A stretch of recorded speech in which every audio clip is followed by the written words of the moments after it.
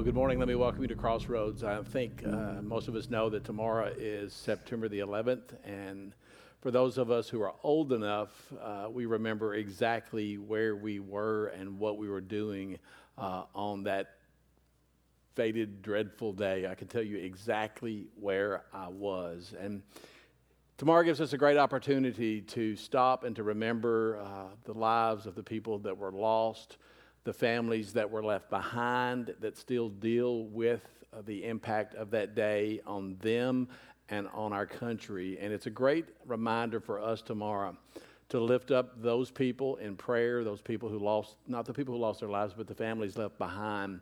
And I think it's a great opportunity for us to lift up our country in prayer, because if ever there was a time that this country is in need of godly leadership, it is now, because we are living in what I can testimonially say is the most ungodly time that I have experienced in my life.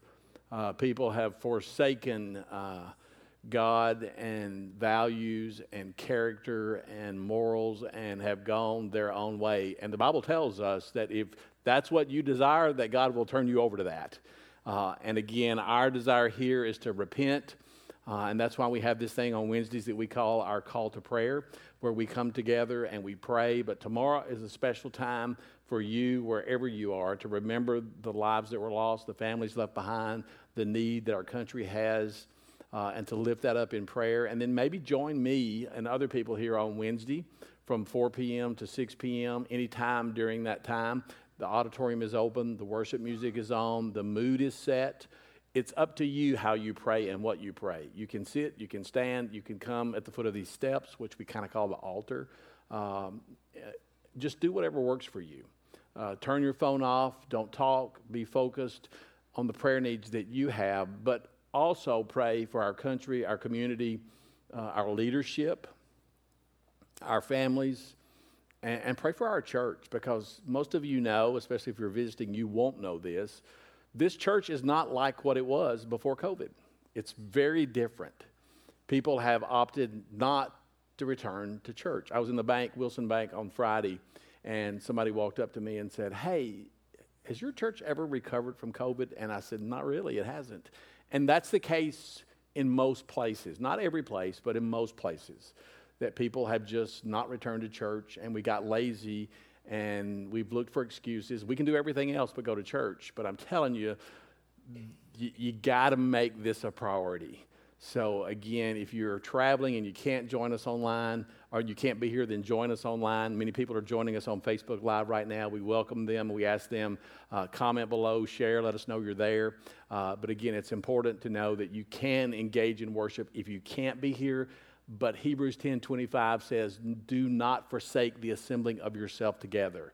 It's about coming together in Jesus' name and worshiping Him. So again, tomorrow, use that as a time of reflection and prayer, and then join me here on Wednesday if you can, 4 to 6 p.m.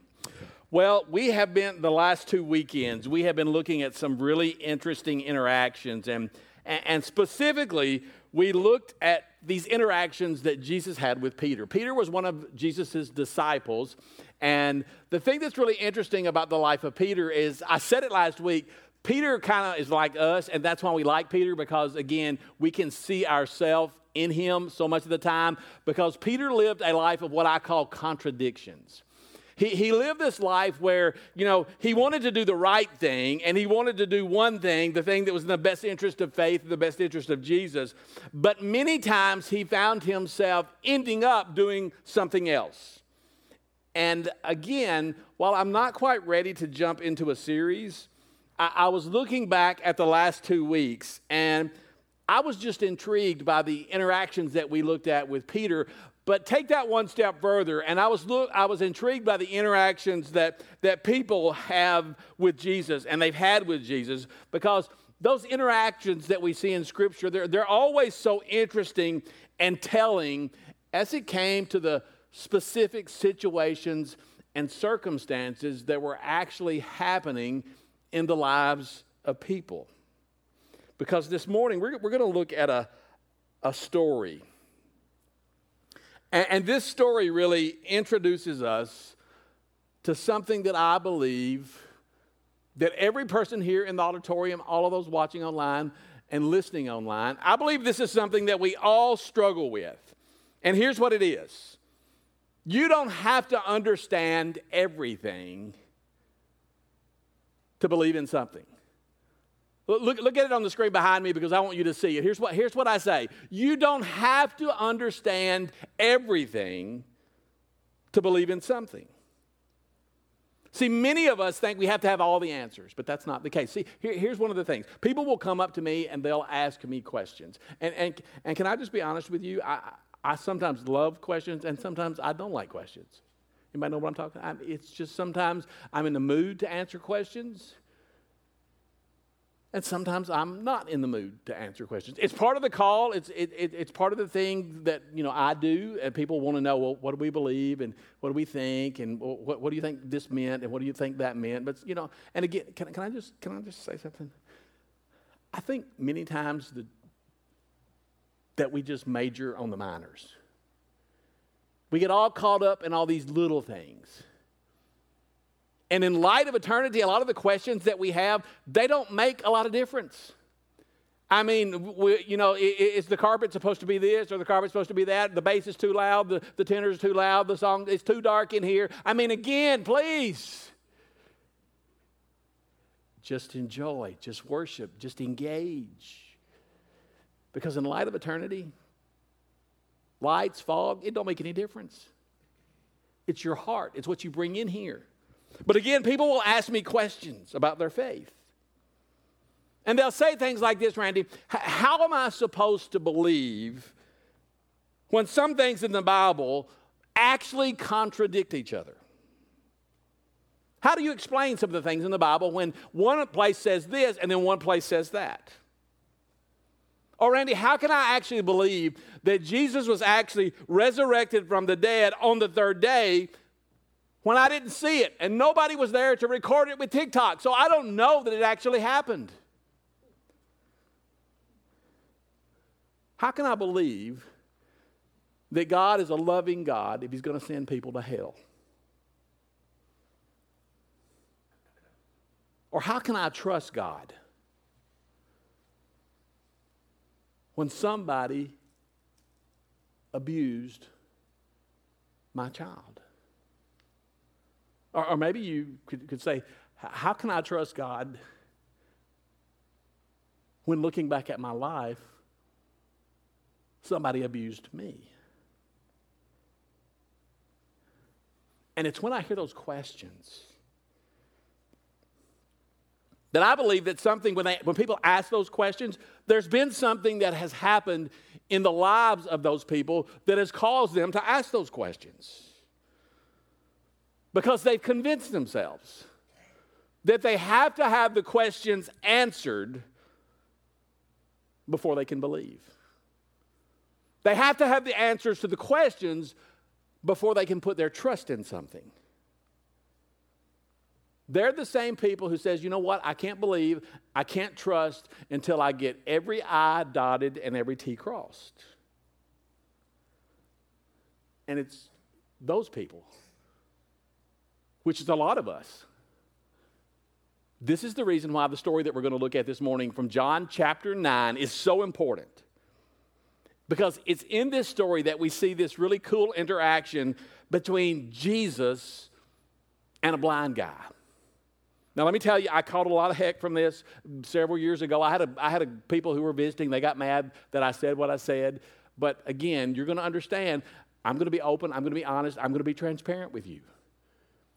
And here's the thing. When I see Jesus having this interaction with this blind guy that we have in chapter 9 of John, to me, it's like Jesus is pulling up in his truck off the interstate. You know how those people sit at the interstate and they're sitting there, usually with the sign? That's kind of the way I see this story transpiring. Jesus rolls up on this blind guy.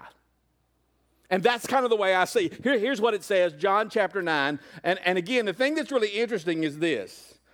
The thing that we're going to learn from this interaction is that even though some things, come on now, here we go. even though some things are unexplainable, we've got to know and understand that there are things that are undeniable. Are there things that you can't explain? Yes, but there are also things that you cannot deny. And if you choose to focus on the unexplainable, then you're never going to discover your faith. But if you embrace what is undeniable, then the unexplainable will not shipwreck your faith. John chapter 9, verse 1, here's what it says. All of it's going to be on the screen behind me. If you have your Bible, you have your flashlight, your phone, whatever you need to do there to see it in your own translation, you'll see it on the screen here. Just follow along with me. I'm going to give you the prompts so you know what you need to know. It says, as he, that's Jesus, as he went along, as he pulled off of 40 at exit 236, he saw a blind man from birth. And his disciples asked him, they were riding in the back of the truck, Rabbi, who sinned, this man or his parents, that he was born blind? Neither this man nor his parents sinned, said Jesus. But this happened so that the work of God might be displayed in his life. Now, here's the thing. I want you to understand this. I've got to give you context. If you're new to Crossroads, you want to hear me say this. I'm all about context, because context of what is happening, it allows us to take something that happened 2,000 years ago or 3,000 years ago and to bring it into 2023 and then apply it to our life. We have a blind guy. We have Jesus. We have the disciples. And in that culture, there's a question, why is this guy blind? In the culture, it was believed that if you were blind, that you were paying for your sin. Or that you're paying for the sin of someone else. So the question that kind of arises out of this interaction that Jesus is having with this blind guy is, whose sin is this guy actually paying for? Because the interaction is with a blind guy. But what did Jesus just do? He made sure that we understood this is not about sin. And then Jesus does something that's really strange. He bends down on the ground and he spits. He spits on the ground, kneels down, and makes a little mud. Like Play-Doh kind of, like same consistency. And he puts that mud on the blind guy's eyes. And he tells him to go wash. Did you notice that? Wash. No R. Wash. If you'll go wash the mud off of your eyes, you'll be healed. Look at verse 8. Here's verse 8. His neighbors and those who had formerly seen him begging out at exit 236 asked, is this the same man who used to sit and beg? Some claimed that he was. Others said, no, he looks like him. But he himself insisted, I am the man. Now think about it. This guy has been healed. And suddenly there's a debate on, well, is this really him or is this not him? It's him. No, it's not. No, it's not. Well, maybe it is. And the people are arguing about this. And the guy's like, oh, wait a minute. Hello? I am the man. Can you guys stop arguing and call two fat men and have them bring the ice cream truck up here to celebrate? We're going to have a party. Because I've been blind from birth and now I can see. Look at verse 10. How then were your eyes opened? They demanded. He replied, the man they called Jesus made some mud and put it on my eyes. He told me to go to Siloam and to wash, so I went and washed, and then I could see. Where is this man? They asked him. I don't know, he said.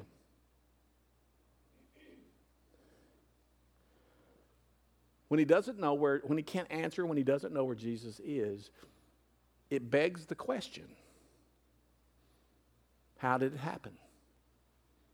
How then have your eyes been opened? But the guy's thinking, who cares?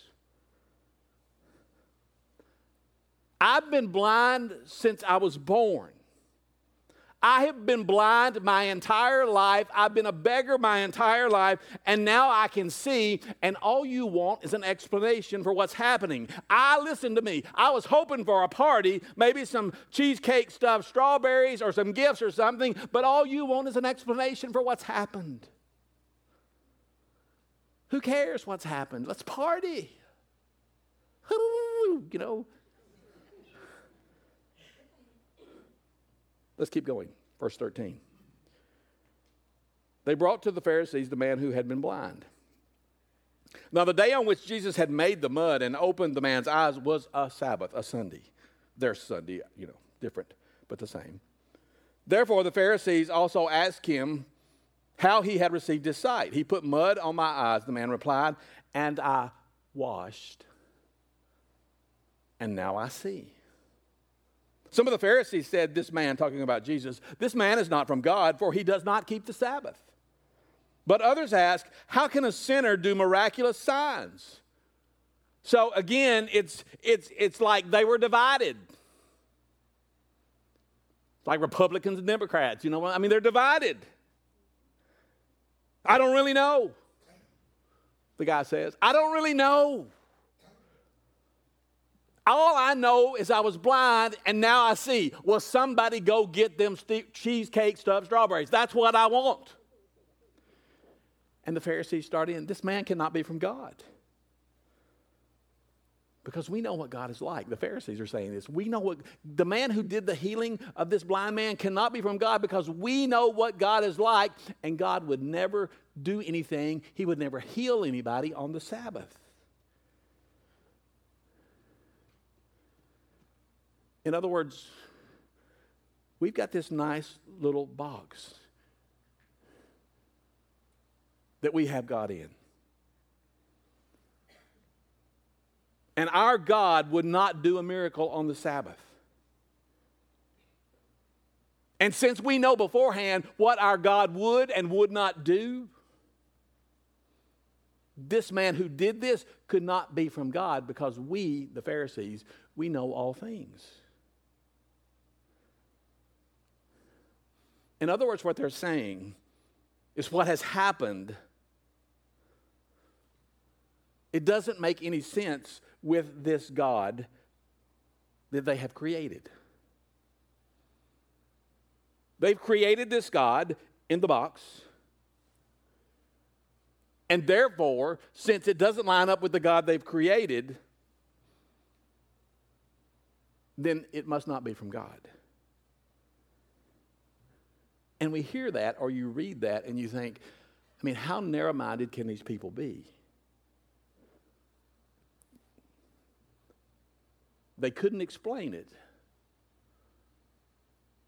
Therefore, they refuse it.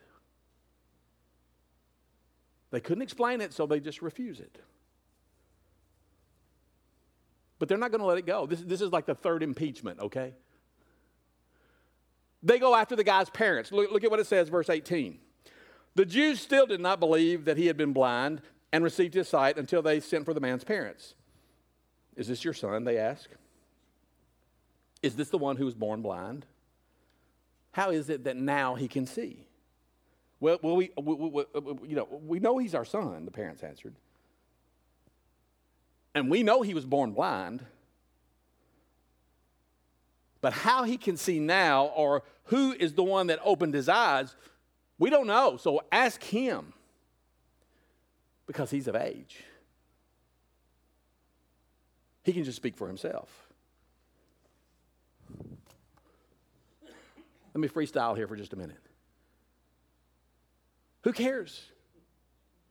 Can you explain it? We don't know. We don't care. He can see. We're just glad now he can move off of the exit at exit 236 and he can get a job. I mean, the parents are thinking, why are we even having this conversation? Our son was blind and now he can see. In other words, why can't we just celebrate what is undeniable?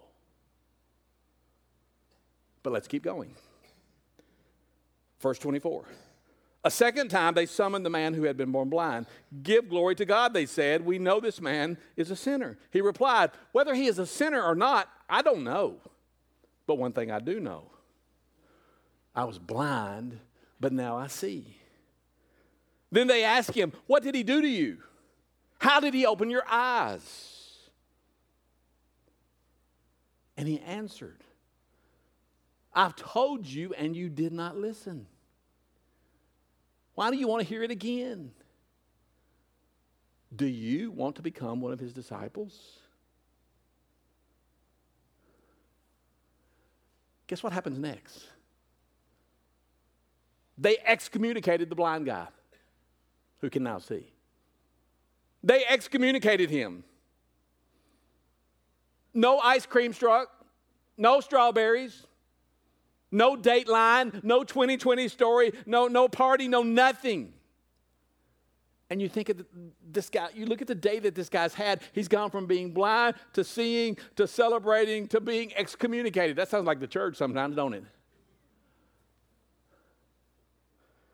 I mean, talk about cancel culture. There you go. Look at verse 35.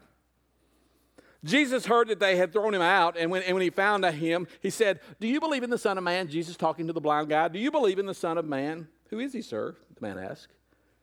Tell me so that I may believe in him. Jesus said,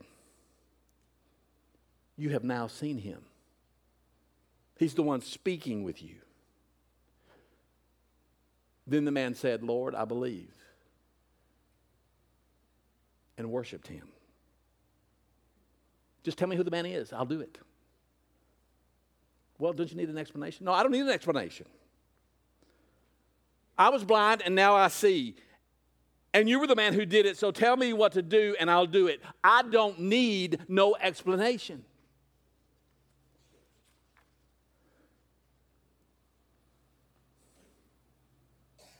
See, every once in a while somebody will come up, and ask me a question. And one of the questions that I get is, Randy, do you ever have doubts?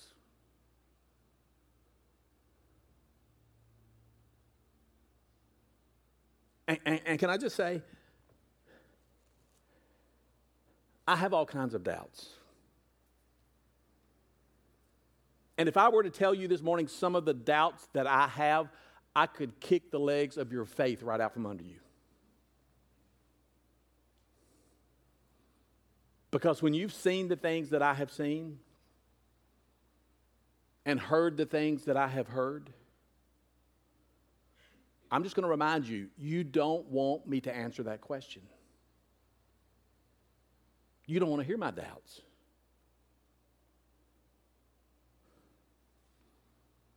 But do you know when I really doubt? I start to doubt when I focus on the pieces that are missing.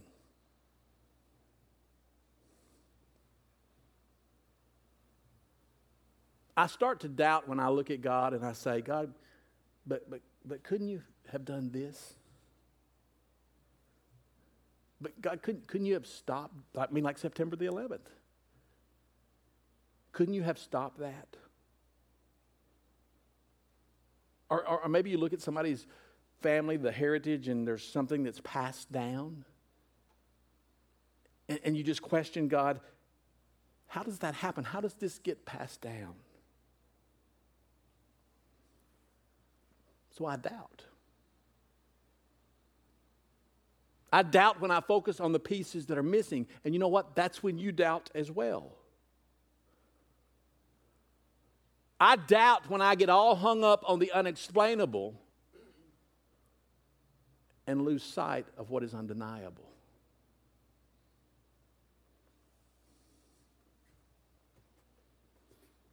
I got a picture in my hand. I'm going to show it to you in just a minute. But here's the thing I want to say to you this morning so that you understand this. From a half inch away, I can't tell anything about this picture. From like a half inch away, I can't tell you I can't answer one question about this picture.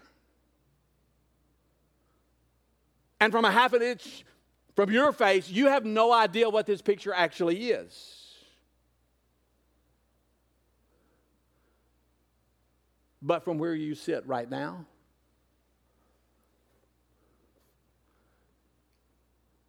you know exactly what this picture is. That's a picture of me with my family. Now, I have to say this. That was probably 3 or 4 hairstyles ago, okay? So anyway. From where you're sitting,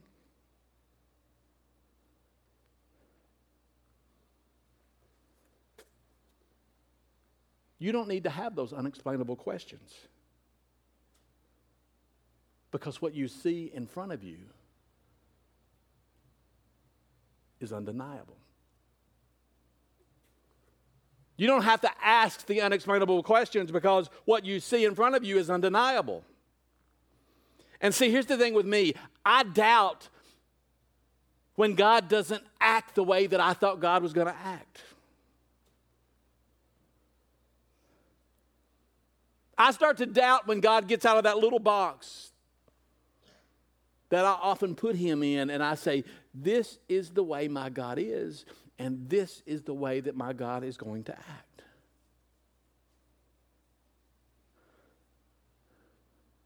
I doubt when God lets things happen that I don't think he should have allowed to happen. I start to doubt when God doesn't answer my question. I start to doubt when God is unexplainable to me. And then all of a sudden, my faith begins to shrink.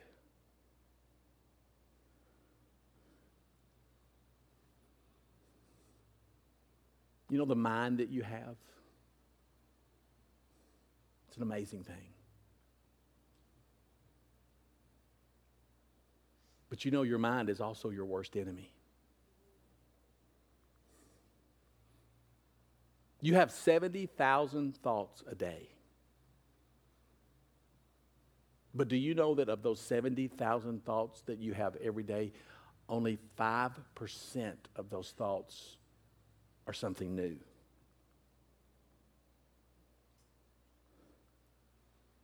And you know what that tells me? Some of you right now in this auditorium, watching online, listening online, are stuck in a loop of doubt because you're fixated on what is unexplainable. But see, here's the thing I can tell you about my life. When I began to shift my focus from the things that are unexplainable to the things that are undeniable, my faith soars, even though I have lots of unanswered questions. My faith just goes up and to the right. And some of you say, well, Randy, how much faith does it take? That's the question. Look at the question. How much faith is enough?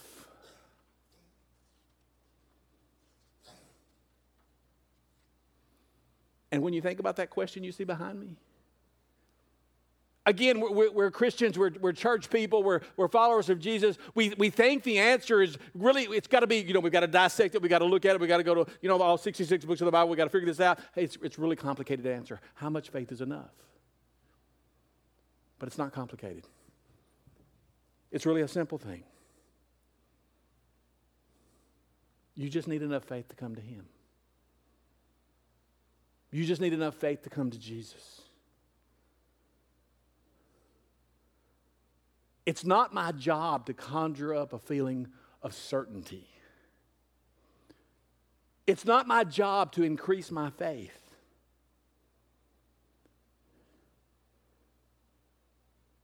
It's my job to come to Jesus. Come on. It's up to Him to increase my faith. That's His job. How much faith is enough? Enough faith to be authentic with Jesus. Enough faith to be real with Jesus.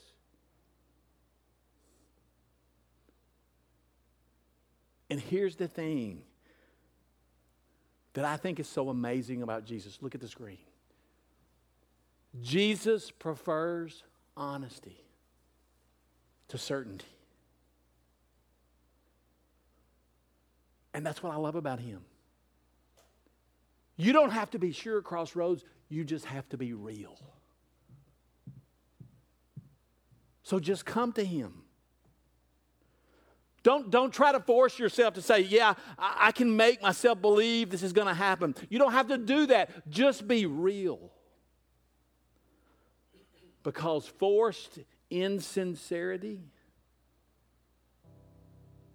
it kills prayer.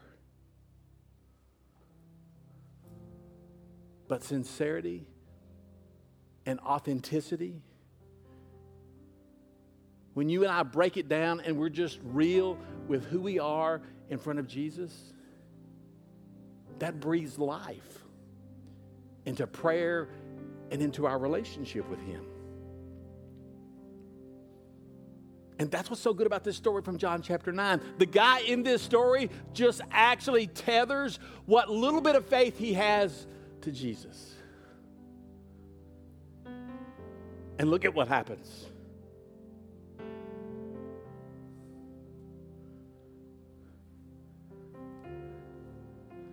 There's something that I have been taught years ago. And I bet you've heard this too. It goes something like this. When you're praying, don't ask God for anything twice. Because if you ask Him for something twice, then He'll know that you didn't believe Him the first time. Now, I don't believe that's right. Because if He really is the ever-knowing, ever-present, omniscient God, wouldn't He know that you doubted the first time? I mean, it's not like He's sitting up there in His lazy boy saying, well, I was going to give you what you asked for, Randy. But when you asked for it the second time, that was a dead giveaway, so I'm not going to give it to you now. That's not the way that I think it works. So let me tell you what's undeniable to me.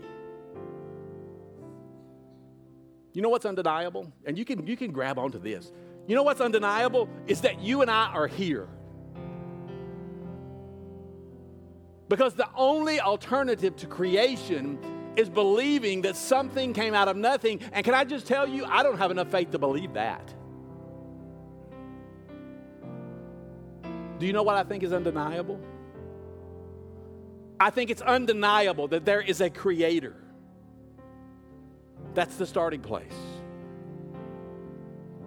And that's undeniable to me every time I see a sunrise, every time I see a sunset, every time I see a new baby born, every time I see Vanderbilt win a football game. Somebody took my jersey, that's why I'm wearing white today, okay? Here's the second thing that I think is undeniable. There is a thirst that every one of you in this room has. There is a thirst, a hunger that no earthly relationship can meet.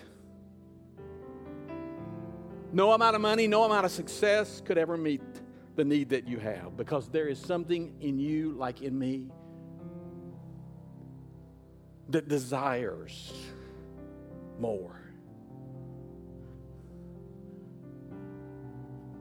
And do you know what I've discovered? Once I crossed the line of faith, even though I can't explain some things, as time goes by, it's like as time goes by, some of those missing pieces start to come together. And some of those deep questions that I had, they're not as big of a question anymore. See, when I look at the church and talk to some of you and look at other churches and follow things on social media and just follow culture, there's this desire right now for deeper teaching. It's a real push that I see in Christianity right now. Deeper teaching. It's not a surprise. It's not a surprise at all that we want more, because we're living in what I call the information age. We know more about everything right now than we ever have.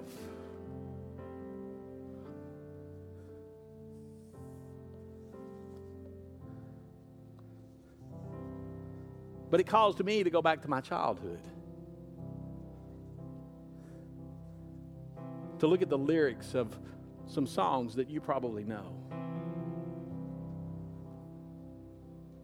See, there's a song that says, "Jesus loves me."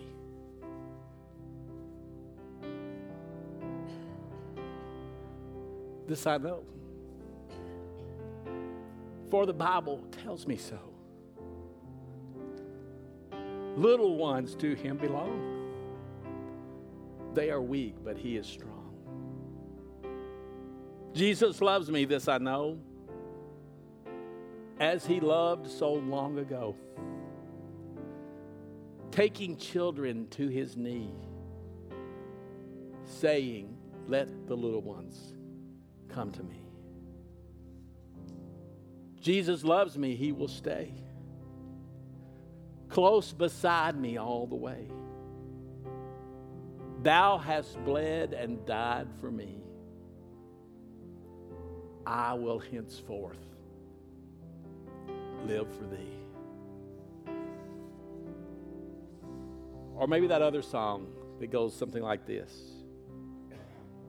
He's got the whole world in his hands. He's got the wind and the rain in his hands. He's got the sun and the moon in his hands. He got the little bitty baby in his hands. He's got everybody here in his hands. And see, I think about the lyrics of those songs.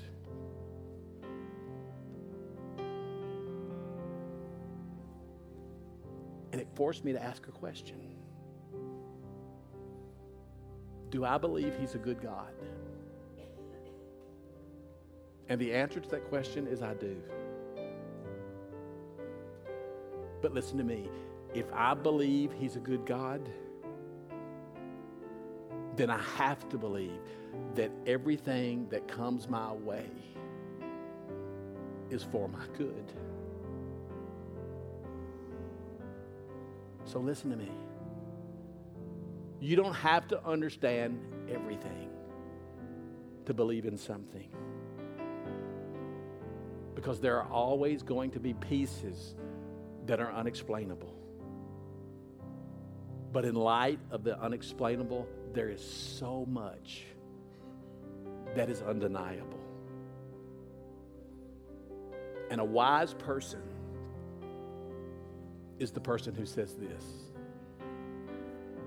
I will shift my focus from what is unexplainable to what is undeniable. So if you're here watching, listening online, and you have doubts, let me welcome you to the show. Just be real about that. Because the challenge is not that you have doubts. The challenge is, what are you going to focus on?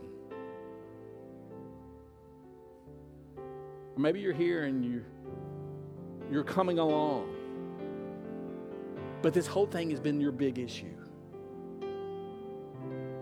And you've said, as soon as I get my questions answered, I'm going to trust Jesus. As soon as I get all my questions answered, as soon as I get every I dotted and every T crossed, then I can trust Jesus. Let me tell you, you will never get them answered. You will never understand it all. Because it's okay to question. And it's okay to dig. But at some point, listen to me, Crossroads, you have to come to the place where you say, I don't have to understand everything to believe in something. Would you bow your heads this morning and pray with me, please?